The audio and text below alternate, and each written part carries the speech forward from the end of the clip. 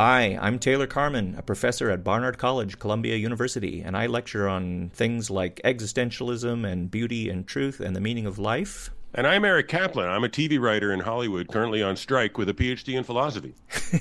And this is Terrifying Questions and How Not to Be Terrified by Them, a philosophy podcast where we look at terrifying questions, think about them, and try to find our way to a place where we and you can feel courageous. Great. So what's our terrifying question this week? This week, our terrifying question is God dead? Is God dead? Yeah. Well, okay, that's a cool question.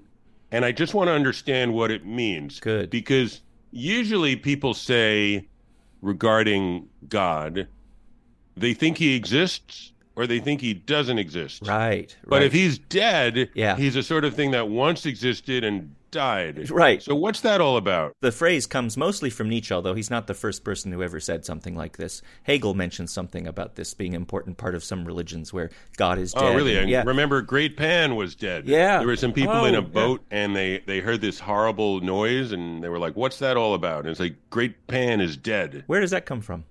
Some story from the ancient world. It's a little less worrisome, maybe, or a different kind of thing in a polytheistic religion where one of the gods... Odin, yes. There's the twilight of the gods, Ragnarok. They all get snuffed off. But if God dies, there's no God. So why does Nietzsche think God is a sort of being that could have once been alive and then die? What's he talking about? All right. So I think a lot of what he's talking about, although there are several ways to understand it, but one thing he's clearly talking about is something like, it used to be the case that we were moved and could take seriously this idea that there's something like God.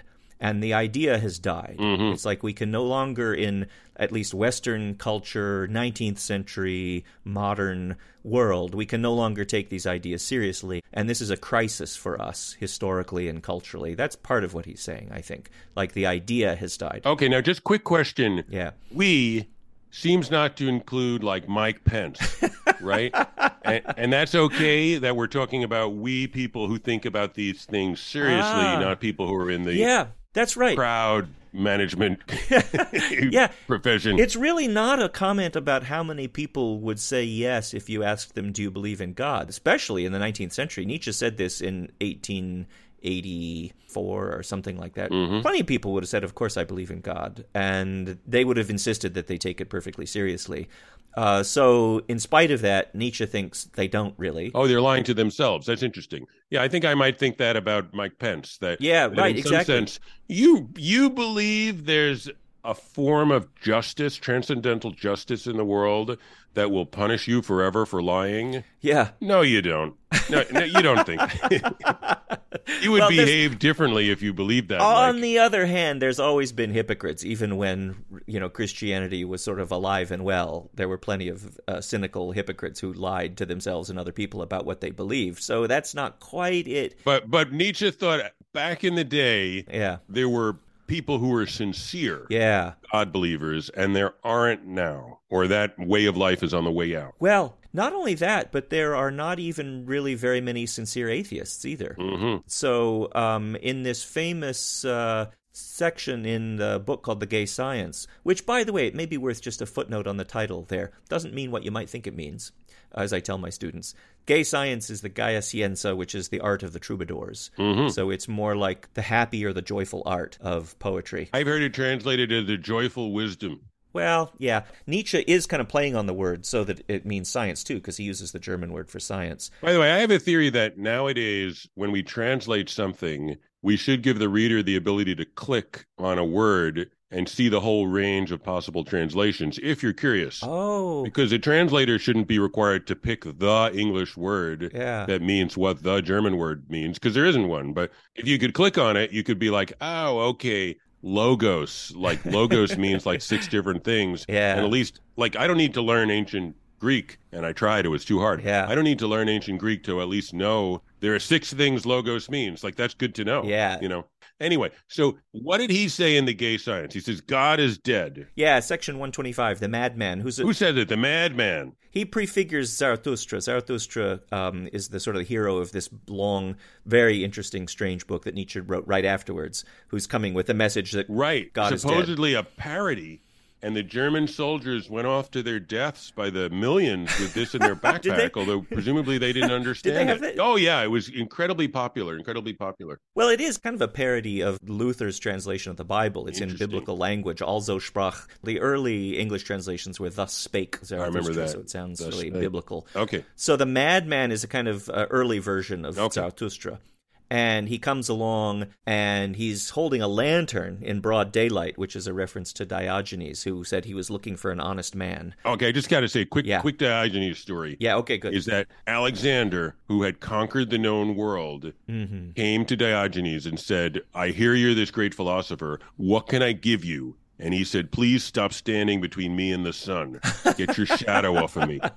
He was rather irreverent. Yeah. Yeah, we should have an episode on the Cynics. The Cynics were pretty dope. Okay, anyway, go on. So he's walking around. So Diogenes was walking around with a lantern in broad daylight. And when asked what he was doing, he said, I'm looking for an honest man.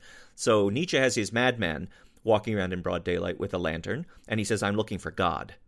Where did God go? And now the people that he encounters are described as atheists. Who laugh at him and say, oh, did he get lost? Oh, did you misplace him? Oh, maybe he got confused. He didn't know where he was going. Ha, ha, ha, ha. They think he's a clown, and they don't believe in God. So they're, like you said at the beginning, to say God is dead is not to say God doesn't exist, because the atheists don't believe in God, and they think this madman is just a kind of buffoon or lunatic. And the madman sees that they don't get the message, that there's something much more important that's going on other than the idea that you can preserve a lot of the moral values of Christianity, believe in equality and dignity and mutual respect and love, and then just take this one belief that there's this supernatural paternal entity up in heaven, and you can just cross that off your list of beliefs and everything else stays the same. So part of what he's also saying is, if God is really dead, if this idea has somehow collapsed, it's a global crisis for the entire system of our beliefs and values. And that's what the village atheists don't get. Oh, I wanted to ask something, and I don't know if I necessarily want to. This might be a separate podcast. Yeah. We may at the end of this, maybe we should put our heads together and figure out like what are the 4 other podcasts that should come out of our discussion. This one leads to a lot of things. But I'm wondering if sort of like concepts come in groups, right? Like inside and outside. So like maybe God and humanity kind of are like inside and outside, that we think of humanity as creatures of God and God as the creator of humanity. And I'm wondering whether Nietzsche is thinking when the concept of God or the practices of God belief go away, whether that powerfully transforms our understanding of what it is to be a self, what it is to be human, what a meaningful life is, all that kind of stuff. You think so? Oh, definitely. Yeah, he definitely thought that this means that we have to rethink ourselves. Oh, say the thing about the sponge. Yeah. Okay, right. Hey, listeners, listen to this. There's a cool thing about a sponge. Is right. So turn, the sponge passage. Look up from your phone and pay attention to this one. That's it's right. really good. It really is great. Yeah. So when he gets laughed at by the atheists, he then gives them the what for, as if that's an expression, and says, how did we let this happen? First of all, he says God is dead and we have killed him. We are the murderers of God. But how did we do this? How were we able to drink up the sea? Who gave us the sponge to wipe away the entire horizon? What were we doing when we unchained this earth from its sun? Where is it moving to now? Where are we moving to? And this is a Copernicus reference? Yeah, that's right. Instead of us having the sky and the earth, we're just sort of floating, spinning through infinity. And there's no up and down anymore. Right, there's no up and down. There's a very powerful reference to Copernicus, which I think is actually really astute, because I do think that the Copernican revolution and the scientific revolution, that was a shock to people, to think that there's no dome of the heavens. There's not this dome moving around the earth, which is stationary. We're one thing among everything else. And everything is moving in circular motion, not linear motion on the earth. And that means we're just floating in empty space. And when you look up in the sky, you're not seeing the ceiling of the universe, as it were. You're seeing nothing. Right. You're seeing empty space. And you look at the moon through a telescope and you see irregular surfaces and mountains, and it's this big rock that's sitting there. And that's kind of shocking. It sort of changes your view of the world. Now, of course, Lucretius thought that. Yeah. But we were never in a Lucretian civilization. No, that's right. That was like a few uptight Romans and Greeks believed that, but it wasn't moving the hearts of the whole civilization. That's right. It was kind of marginal. There were these marginal outliers, and Anaximander said the sun is just a big burning rock or flame in the sky. It's nothing. None of the celestial things is really divine. So there were naturalistic, materialist philosophers in antiquity. Lucretius, the Roman poet, was getting it from Epicurus. Epicurus and others were atomists who think that there's no soul other than the configuration of atoms in your body, and so when you die, it'll just dissolves, and that's it. You're gone. So there's no afterlife. Ideas you might think are totally new and unprecedented were not completely new. It's just that they suddenly take center stage and become reconfiguring the whole rest of the ideas around them. There were people in antiquity who were arguing it's the Earth spinning and going around the sun. Okay, so here's what I want to ask. Yeah. The kind of person that you are, if you take the idea of God seriously, is something like someone who thinks that, I don't know how to say this, but almost like, well, there's a couple things. One is that you can have an emotional relationship to the whole of your life, that you could be thankful for your life, and also that you could feel responsible to live your life in one way rather than another. Because these are both, if you think about them, anthropomorphic attitudes, I would say. Whatever cells in our brain vibrate when we see a face, they vibrate if you say, I'm thankful to be alive. Because thankful means thankful. It's an interrelational concept. We're thankful to somebody. And I think similarly, I'm responsible in some sense. And of course, the philosophers of the theistic tradition say this is all kind of a manner of speaking because God is inconceivable and beyond our categories and so forth. There's apophasis. But I do think in some sense, you're sort of relating to the fact of your existence in the way you relate to a person. And does Nietzsche think that that's going to go away, that we'll no longer feel responsible to live our lives one way rather than another? I think he thinks that it can, and whether it will or not is up to us. Okay. So what's his best, if he was doing a sales pitch for this post-religious culture, what would it be? Like, what's that going to be like? Well, I mean, and this other translation of gay science, the joyful wisdom, I think what he thinks it promises is certain joy you get from the realization that you have this freedom to reconfigure the world and recreate the world and yourself into something entirely new and original. And that's why it's like the life of the troubadours, which you can be creative and artistic, and it's all up to us what we're going to make of ourselves in the world. So I do think there is this virtually boundless kind of optimism about the limits to the way we can conceive of ourselves and the world, and we don't have to feel like it's been prescribed or imposed upon us by anything external. Okay. Well, maybe we should take a little break. Let's take a break. That's a lot to chew on. It is, Nietzsche exactly. And Taylor. Let's let that settle a little. Because one of the things to chew on is what's external anyway. Right. But and the troubadours, weren't they just mooning after their lady who they never got? Anyway, so we'll come back soon. Yep.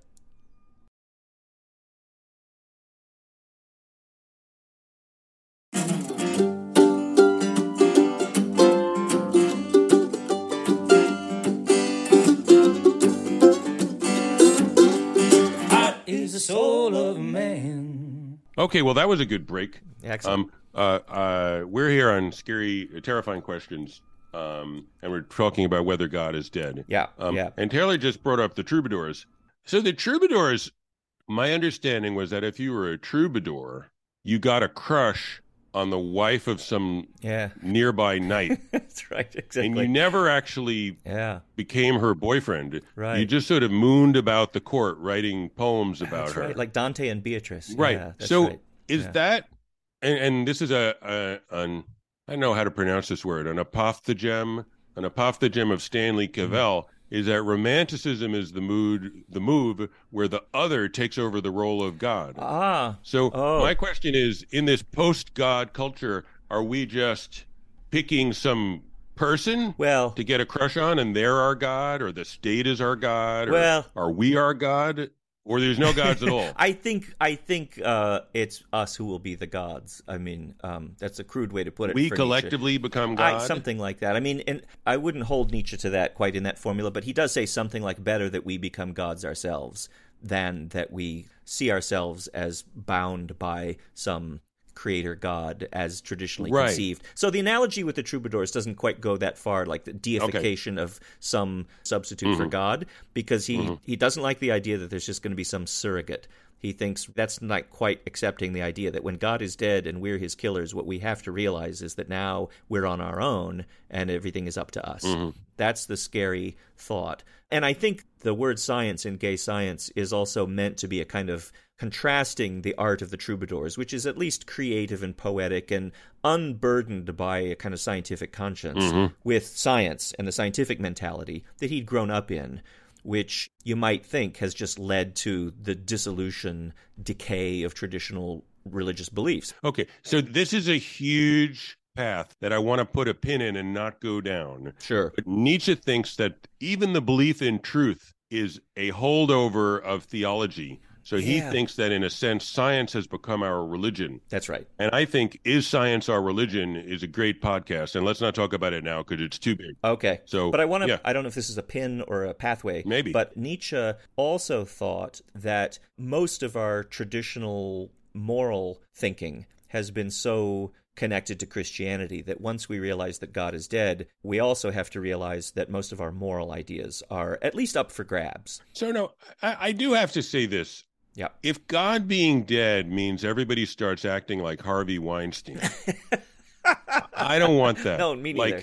Like it's just like I can hit on some 21-year-old girl and chase her around the office, and because you're a free spirit, and like I'm making a lot of movies and I eat scrambled eggs with my hands, like that's not that's not something we should be shooting for. It's certainly not. And by the way, I kind of do want to say this. I was making a joke, but I do think that like there's an interesting true thing with Nietzsche, which is that when we're trying to figure out if God is dead, it's not like figuring out if the last Tasmanian wolf is dead. That's right. It's also figuring out what kind of person we want to be. That's right. And I think sort of like for my way, and I kind of go back and forth, if you think being thankful and pious is a good way to be, and then you basically believe in God, whatever your words are. Yeah.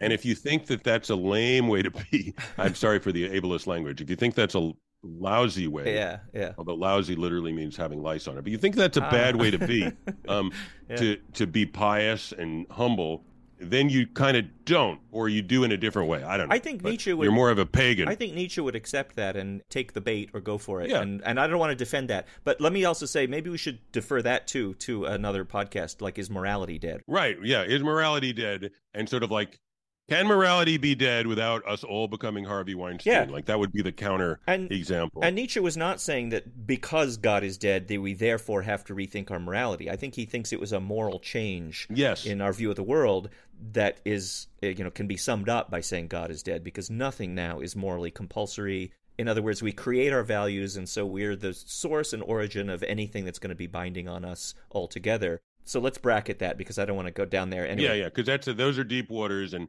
many very sincere and intelligent people have devoted their whole lives to debating this. So we don't want to be glib. And as a preview for the next podcast that's on that subject, I want to just say I think Nietzsche is a very astute critic of morality, but I don't think he's got a very compelling alternative vision. I don't know that there's a very coherent alternative that he's got in mind, but he does say some very profound things about what's going on in the current way we think about right and wrong and good and evil and so on. But the reason I propose this as a terrifying question is not because I'm particularly religious or believe in God. In fact, I think if you press me, I would say I don't.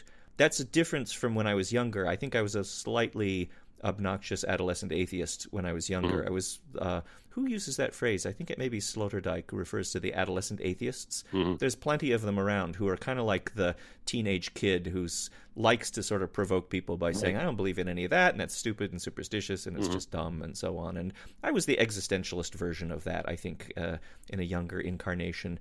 And my view has changed a lot because I've become perplexed about what people are even talking about when they talk about God or God existing or not existing. So I'm more just fascinated by the kind of mysteriousness of the question altogether.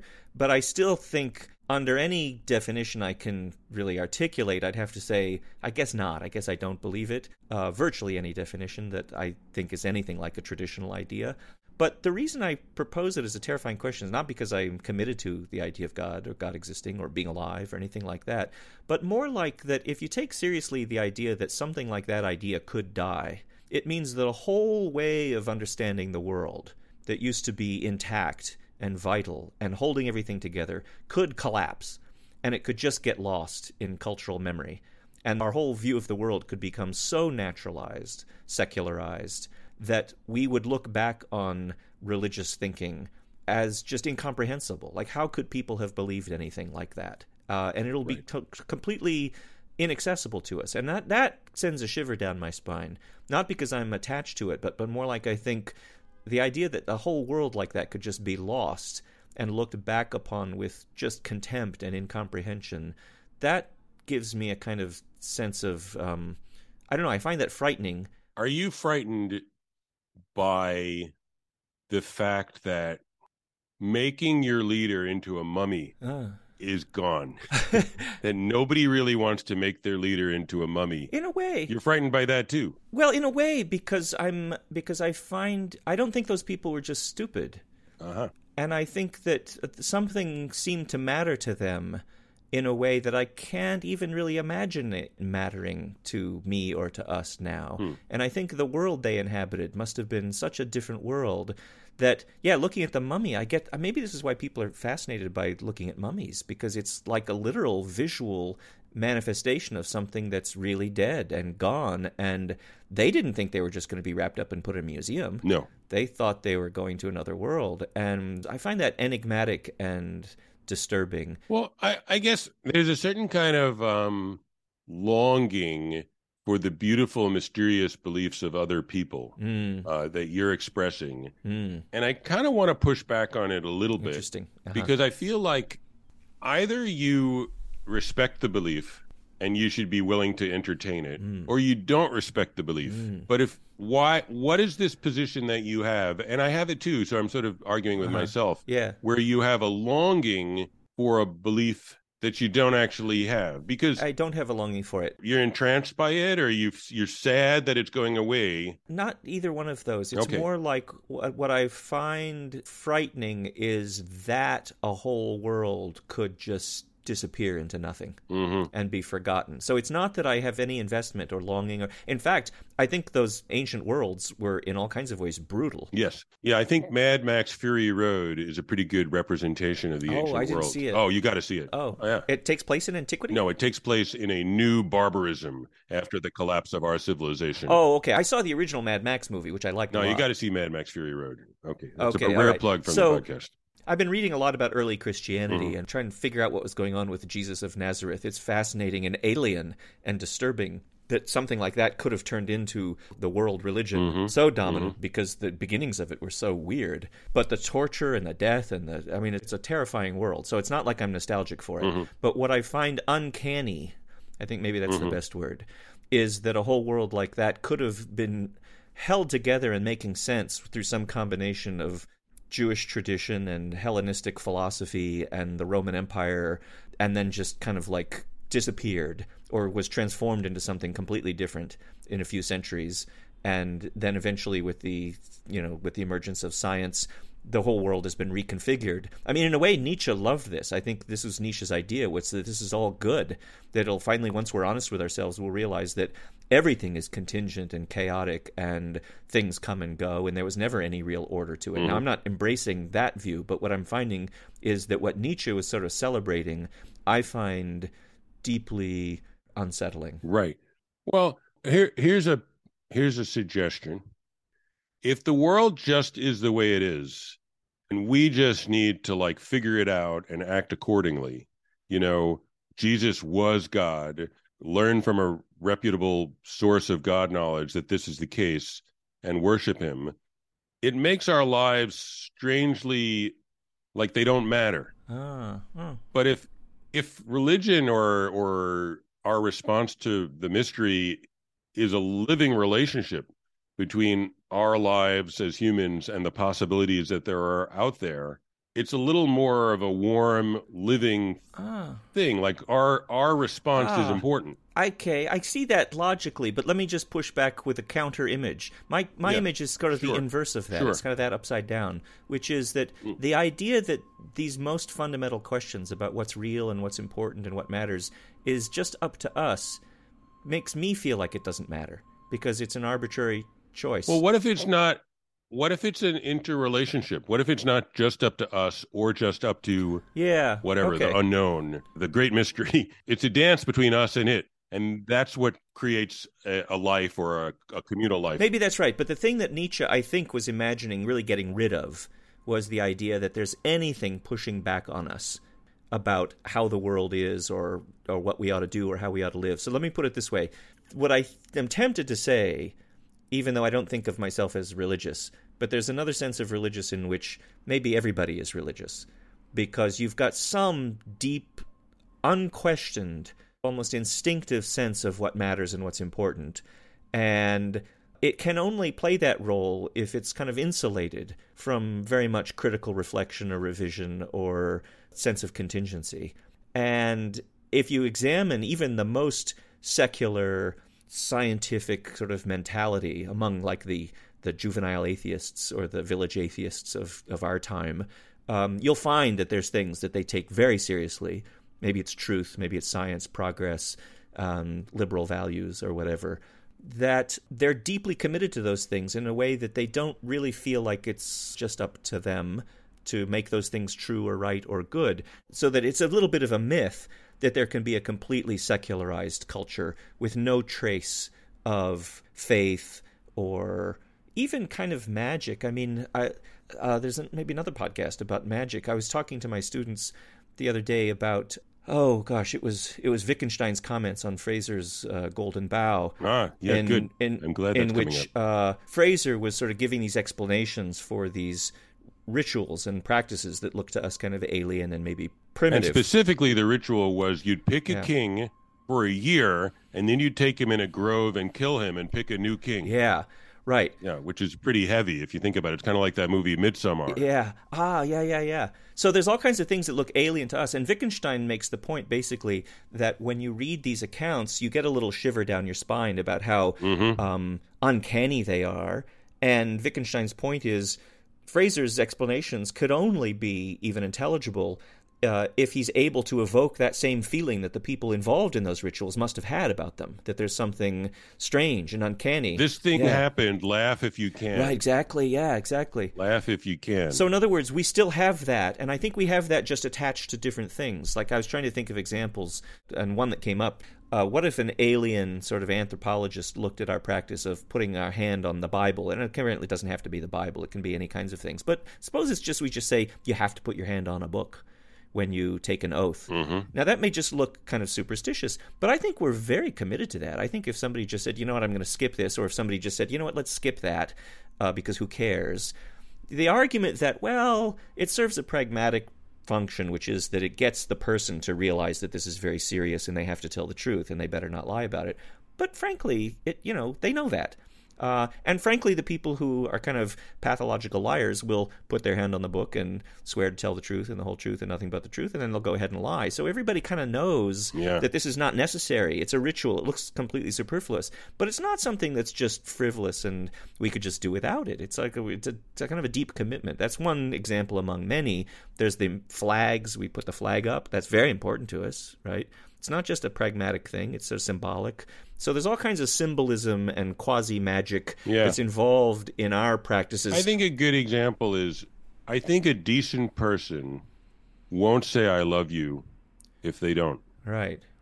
But that's a magical use of language. Yes, right, yeah. That people treat that phrase, those three words, three little words, they treat those three words with some degree of respect. It's an incantation of something, and usually, not always, sometimes you're telling that to somebody who doesn't know it, but usually when you say it to somebody, they already know it's true, so it's not like you're just relaying information to them. You're sort of, well, what are you doing exactly? It's a little ritual of performative magic. Yeah. I guess, all right, I got a lot to say. I think this is all interesting, but one thing I do want to say is, I think our culture, particularly kind of European masculine culture, has an emphasis on situations where an individual has power. And it's a sort of fantasy.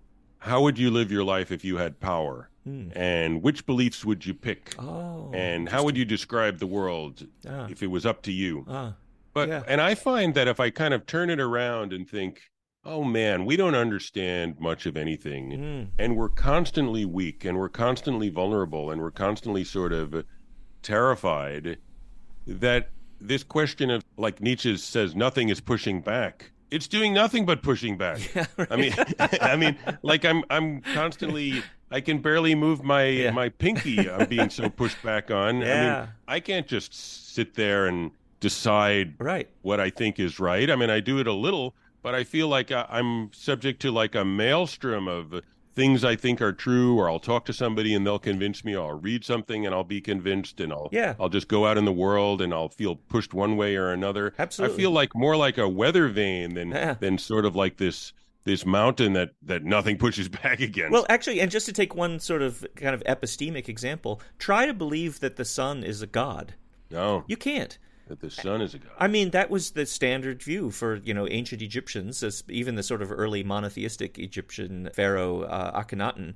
He said there's only one god, but it was the sun, basically. Do you ever pray when you're in a situation of terror, either for yourself or a loved one? I've never prayed. I have to say, I didn't grow up learning how to do that, or I wouldn't know what it was to do it. So I feel like that's absent in my life. I will, because I have moments where I'm just sort of like, I'm so scared and I'm so at sea that, like, I don't trust my mind. I just have to go to sort of a deeper emotional place and being like, oh, hope this works out, Well, I might say to myself, boy, I hope this works out. Right. But you call that praying? Or I might even say, God, I hope this works out, honestly. I really feel the kind of the beauty of the gesture of thinking, well, it's in God's hands, and may God help me, or may God help him. Do you ever feel thankful for existence? Oh, yes, definitely. I have a lot of that. I don't know quite what it's directed at or addressed to, but yeah, that's right. So in a way, that's what I mean when I say I think maybe there's something like religion or faith in anybody's view of the world, insofar as their world hangs together in such a way that it's not just empty and despairing. Right. That you've got some... I know. Yeah. I know. Let me put it this way. The thing about Nietzsche saying, now it's up to us to create our worlds and our values, and like there's nothing pushing back. I do think that's sort of the weakest part and the least persuasive to me, for the same reasons you indicate. But I think it's why that sponge passage about who wiped away the whole horizon with a sponge is so powerful, because I think what the madman is seeing, what Zarathustra is seeing, and what Nietzsche was really in the grip of, was the uncanniness of the idea that something like a whole world, the ground, could just collapse and change, precisely because to be in it is to take it for granted that it's absolutely solid. Right. And the people who could worship the sun, for them, that was kind of self-evident. And I think people with really sincere religious beliefs in the Middle Ages or the very early modern period, for them it wasn't an elected choice to believe this. It was more like, of course you grow up in that world and you take it for granted. Now, same thing applies to us, but it's a different bunch of beliefs. It's a belief in maybe the Big Bang and, the size of the universe and what the moon is made of. And maybe, morally or politically, it's the importance of values of equality and democracy and mutual respect. And in other words, if I grew up 1,000 or 2,000 years before I actually did, I would have all completely different beliefs and a completely different view of the world. That's the uncanniness I get when I think about the sponge wiping away the horizon. Yeah, one of the interesting things, like I get that kind of uncanny feeling when I read about blockchain. Because the blockchain people, the kind of Bitcoin people, want to create a world in which people don't decide how to live their lives, but the algorithm tells them how to live their lives. And I feel like scared when I hear that, because I think they could accomplish that, but I wish they'd fail. But you can imagine a world where people, like, you put your resume on monster.com or whatever is the new version, and that puts you in the job, and you can't do anything about it. And like, if you want to have a romantic relationship, although I don't know how romantic it would be, but if you want to have pair bond, you put your information on match.com or whatever, and you get a choice of people, and if you can work out a deal, then that's what happens. And such creatures would be sort of like weirdly unhuman. Yeah, right. Or very different from us. Yeah. And I am scared that could happen. Yeah. It's almost like it angers me, as I guess anger is an emotion that comes up when we're protecting something we care about. It angers me that people are trying to do that as if it's a good thing. Right, yeah. And advocating for this. It's like I listened to a very good podcast about NFTs. So it's sort of related to that. Uh-huh. And it's weird how the sort of the imagery of the NFTs, like those horrible Bored Ape pictures, Uh-huh. it's a way of showing people that we don't care about anything, that we're going to replace your bank account with a really ugly computer-generated picture of an ape in sunglasses. Like it's a satanic gesture of destroying the previous understanding of being. I don't have any understanding of any of that. I'm way behind you because I hardly even know what these things are. There's a good podcast. I know what NFTs are, but I think it's just mind-boggling. But here, I'm not quite as pessimistic as you sound like you are, because I actually have... I'm not pessimistic. I'm just nervous. Yeah, well, okay. But here's what I think is, I think it's not possible for things like that to get any real long-term traction. And the reason is just because, and I don't think this is faith exactly, it's more like just a kind of belief. There's some pretty constant character of human nature that means that we're not very different from the way we were 20,000 years ago. Culture is a lot different, but we still have a lot of the same basic needs and instincts and need for love and community and hope. And human beings haven't changed much in maybe, 50,000 years, let's say, whenever language popped up, more or less. So actually, I think human nature is going to be a kind of anchor and a kind of gyroscope that's going to keep people at least not just veering wildly off, what you and I probably think is fundamentally important for people. You see, I wonder whether advances in genetics and neuroscience could cause people, people take too many risks. People are leaving their jobs to run away and become mountain climbers. And that's bad. Yeah. So we're going to look at people's Google searches and figure out if they're searching for stuff that's associated with taking a big risk. And then we're going to send them some form of pharmaceutical that will make them more risk averse. Like, that's what I fear. Yeah, is that with the combination of the ability to tweak the human brain and the human genome, that this sort of weird Borg-like entity, which is a mixture of computer screens and human flesh, will evolve in a way that will leave behind friendship and love and community. I don't think so. I think those things are always going to be stronger and more permanent and long-lasting than any of these technological innovations. I mean, that's interesting. I don't have any argument for this other than I just think this is a biologically evolved fact about us as organisms over the course of many millions of years that's maintained a lot of constancy and reproductive success. Lots of individual lives are going to be always messy and always have been, but these sort of technological things can come and go. People can just unplug their computers and go off social media and sort of get rid of these things if they have too many panic attacks and nervous breakdowns. Right. So I think human nature is a kind of an anchor. Well, here's a different way of pushing back against Nietzsche. Like, human beings have been religious in every society. Yeah. Always. Right. So why would we think that something happening in 19th century Germany would stop it? Good. Yeah, I'm sympathetic to that, but let me offer it's part of Nietzsche's story that I think is actually very compelling, which is that I do think that something really deep and important happened in about the 17th century with the advent of modern science. And here's what it is. And I do think this posed maybe a kind of, how do I want to put it? I don't want to use the phrase existential threat, since that's so. But I do mean it in the sense that, like, it may be existential threat. Like, it maybe threatens the very existence of something like religious belief or Christianity, which is that what emerged was a separation of two questions. One question is, what's really deep and important, and what matters, and what's the source of value, and what's worth worshiping and loving and being committed to, and so on the one hand. Value, call it. And on the other hand, this other question, which is, what is the world like? How are things made? How are they constructed? And these two things turn out maybe to have nothing to do with each other, virtually nothing. Because not only is the Earth not the center of the universe, but we're a randomly evolved organism among other organisms. The way you draw a map reflects a kind of narcissism that turns out to just be completely illusory from a naturalistic point of view. What I would like to do is for us to take our second break, and I want to come back with a book recommendation. Okay, that sounds good.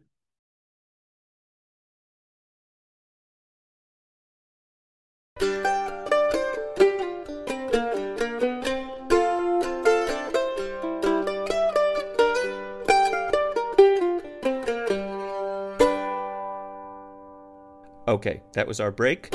And the book recommendation is your book called Does Santa Exist? Because I've recently been reading it, and it's brilliant and funny.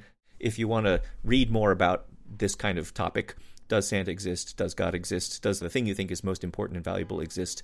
It's a brilliant exploration of that philosophical question in a funny and entertaining way. So, does Santa exist? I recommend it to all our listeners. Well, it's nice of you, Taylor. And just, you don't need to believe me at home, but I did not ask Taylor to say this. This spontaneously generated from his life. That's right. But I think the reason why I wrote that was, I think some of the most profound conversations I've had with other human beings have been about, does God exist? Does anything happen after we die? Like, I really value that conversational space. Mm-hmm. Mm. And I am kind of somebody who, like, I've always been sort of seeking answers and looking for, rabbis and gurus and monks and people like that. And yet I'm very ambivalent about the idea of it being a blood sport, of sort of forcing people to believe one thing rather than another. Yeah. But I like the idea that we can have a mutually respectful, loving conversation about these things. Yeah. So that's what I tried to do in this book, Does Santa Exist? It's sort of really about, does God exist? But I just wanted to pick some way to kind of lower the fury, lower the level of fury. Yeah. Because I think these can be really intimate conversations we can have with each other. But when it's from a state of fury, it's bad. But I do understand why it's from a state of fury, because I think particularly in this country, but in Europe too, there's a huge amount of religious child abuse, which is either literally physical abuse or just people who are subjected to this sort of despotism of their parents, and it's cloaked in the despotism of God. Mm-hmm. And I think the people who are furious at religion are survivors of that. I see. Interesting. Well, you do it beautifully in the book. It has that spirit of cooperation and mutual understanding. Oh, I know a thing. I mentioned this in the book, but it always kind of struck me as an unexplored but very deep passage in Anna Karenina by Count Tolstoy, where there's a secular but very good guy named Levin, who's spending his time working with the peasants. Oh, yes. But he's an atheist. Yep. And then a priest says to him, if a child comes to you and says, what happens after we die? Does any of this matter? Are you going to say, no, there is no God, there is no afterlife, none of it matters? And Levin is like, no, I guess I wouldn't do that. That sounds cruel. And then the priest says, well, if you shouldn't say it to a child, you shouldn't say it to yourself either. Oh, interesting. And I always found this a very deep point from Tolstoy. Yeah. And perhaps it connects to the thing I said earlier about sort of embracing our powerlessness. Yeah. Because I do sort of think, I mean, this is a thing that frustrates me a little bit with Dan Dennett, because I've had some conversations with him, and I don't know if the listeners at home know, but he's one of the four horsemen of the new atheism. And the most sophisticated of any of them. Oh, so I got in a couple of arguments with him. Yeah. But one of the things that strikes me is, like, he says that he thinks that everything other than, I guess, quantum mechanics is metaphor. Mm-hmm. And he's interested in those metaphors that are conducive to life or conducive to human progress or something like that. And then I think that doesn't go too well with his new atheism, because if you're looking for answers to the questions of, like, well, what should we do about suffering, or, oh my God, my loved one is really sick, what should I do? Those ways of talking are pretty good. At least they seem to, like, they're dangerous because of all the possibilities of, religious abuse. But I think it's not clear to me that Dennett has a really strong argument why his new atheist answers are better. No. In fact, another way to put, I think, the point you're making is to say, okay, suppose we concede that they're all metaphorical. So what? I mean, maybe they have exactly the same import that they would have if you had a theory of language or semantics that told you that they were literally true. Because to take them very seriously, even if they're metaphors, is going to be functionally the same as taking them very seriously because you think they're true. Right. And I sort of feel like somebody like Rumi, a famous Islamic mystic, would say, of course it's poetry. Yeah, right. I'm a poet. Right. And I think the funny thing about the end of Dennett's book on Darwin, it ends with even written out as this song, tell me why the stars shine, tell me why the sky is blue, and then I will tell you why I love you. And then the second verse is, because God made the stars to shine, because God made the skies to be blue, because God made you, that's why I love you. And he quotes this as this beautiful sort of thing that encapsulates this wonderful sentiment that's supposed to be the conclusion of a book all about how Darwinian natural selection gives you a purely naturalistic explanation of the way everything is, and it allows you to have this pious, basically, obviously religious attitude toward the wondrousness of everything, thanks to natural selection and Darwin. And I think, well, you've just incorporated the entire religious mentality right back into your naturalistic picture of the world. Yeah, it reminds me a lot of Unitarianism, to be honest. And it doesn't make any difference to anything, and we're right back where we started. And I always tell my students that if Nietzsche read that, he'd be rolling in his grave, because he thought, well, that's the village, atheist who's just as pious as any Christian ever was about, the mystery and wonder of everything, even though you think you have the scientific explanation that will ultimately explain why everything just is the way it is without any reference to any supernatural entities.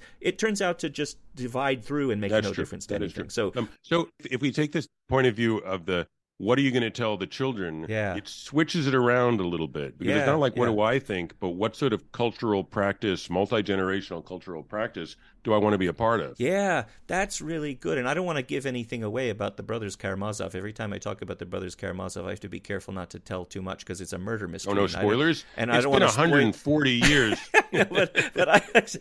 but most people don't know. Okay. So I'm not going to spoil it. But I will say this. Ivan, who's the middle brother who goes around, who's the kind of disenchanted, nihilistic atheist, who's in a very deep crisis because... And he's Groucho, basically, right? Is that right? He's Groucho. Alyosha is Harpo. Anyway, go on. Yeah, okay. Nothing new under the sun. But one of the outcomes of all that, and again, I won't say why or how, is that... it turns out he has to be careful about who he goes around saying that to. Interesting. That's all I'll say. But yeah, exactly, because he feels like nobody's really listening to him or taking it seriously, and he's trying to get people to take this very seriously. And then the book shows you what happens if the wrong people start taking it seriously. Right. Although those arguments are always kind of weird because they're arguments for lying about whether or not God is alive. Well, though, let me also add to the picture that Ivan has been tormenting himself with these thoughts about the sufferings of children and that nothing can redeem this, and it doesn't matter if God exists because there's nothing he could do or say to make it right because the world is so horrible. He wants to turn back his ticket and kill himself when he's 30 because life is not worth living. Right. He's torturing himself, and he doesn't realize that it's torture because it's himself. But let me just quickly go back to this point about what I do think puts us in a new position that maybe humanity has never been in before for the last 400 years or so, is that the scientific question about the way the world really is has become detached from any question about value, about what's important and how we ought to live and so on. So the scientific image of the world is now radically alien.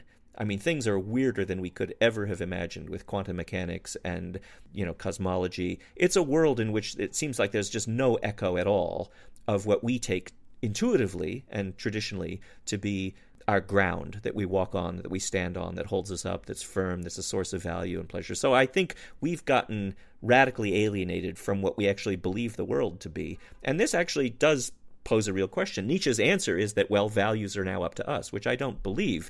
But what I do think is it raises this question about what is the world that we actually live in and inhabit intuitively going to be like now that we know that the world as described by physics is not a world we can actually inhabit.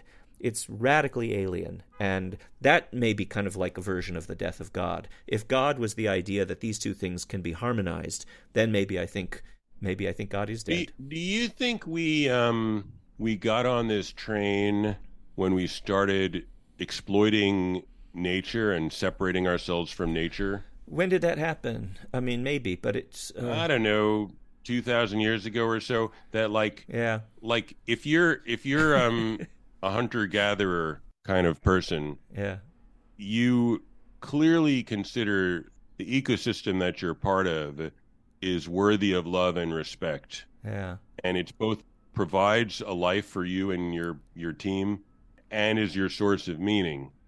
And you kind of are thankful to it because it's so much more complicated than you are. Yeah. So maybe the effort to kind of regimentize and master nature is what's created this split. Maybe, but I'm I'm reminded of, my first thought is, on the other end, maybe it was agriculture, or maybe it was stone tools. Right. That was the beginning of this. There's the beginning of Beckett's novel, I think it's Murphy.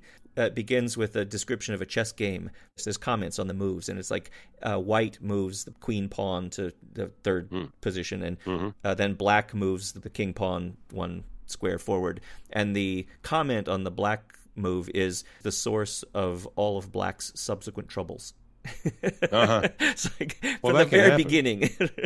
So, who knows at what point 2,000 years ago, more and more technology, more and more manipulation of the environment, more and more control of things. Maybe, yeah.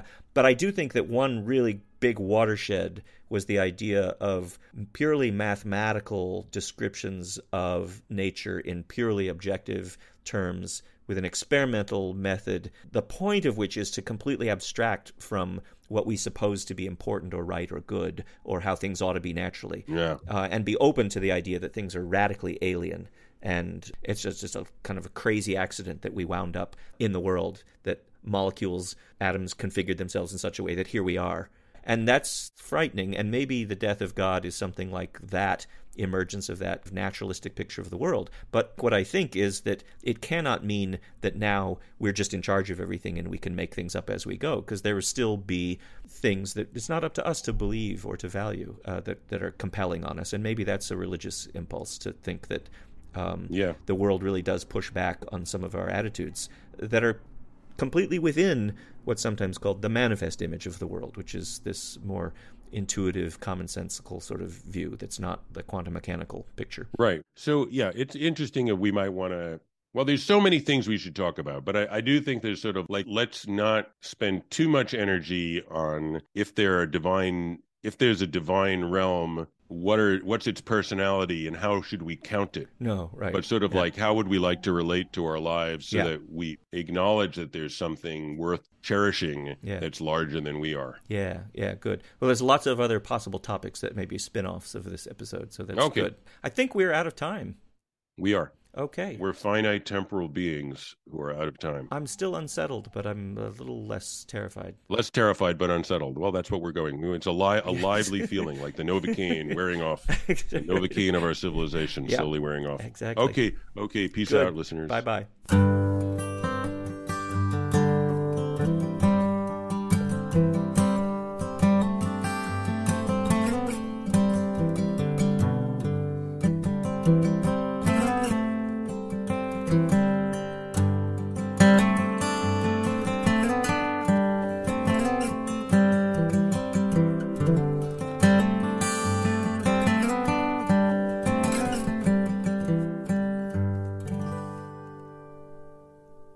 This podcast is created by Eric Kaplan and Taylor Carman, produced by Amanda Aberhart, and edited by me, Taylor Carman.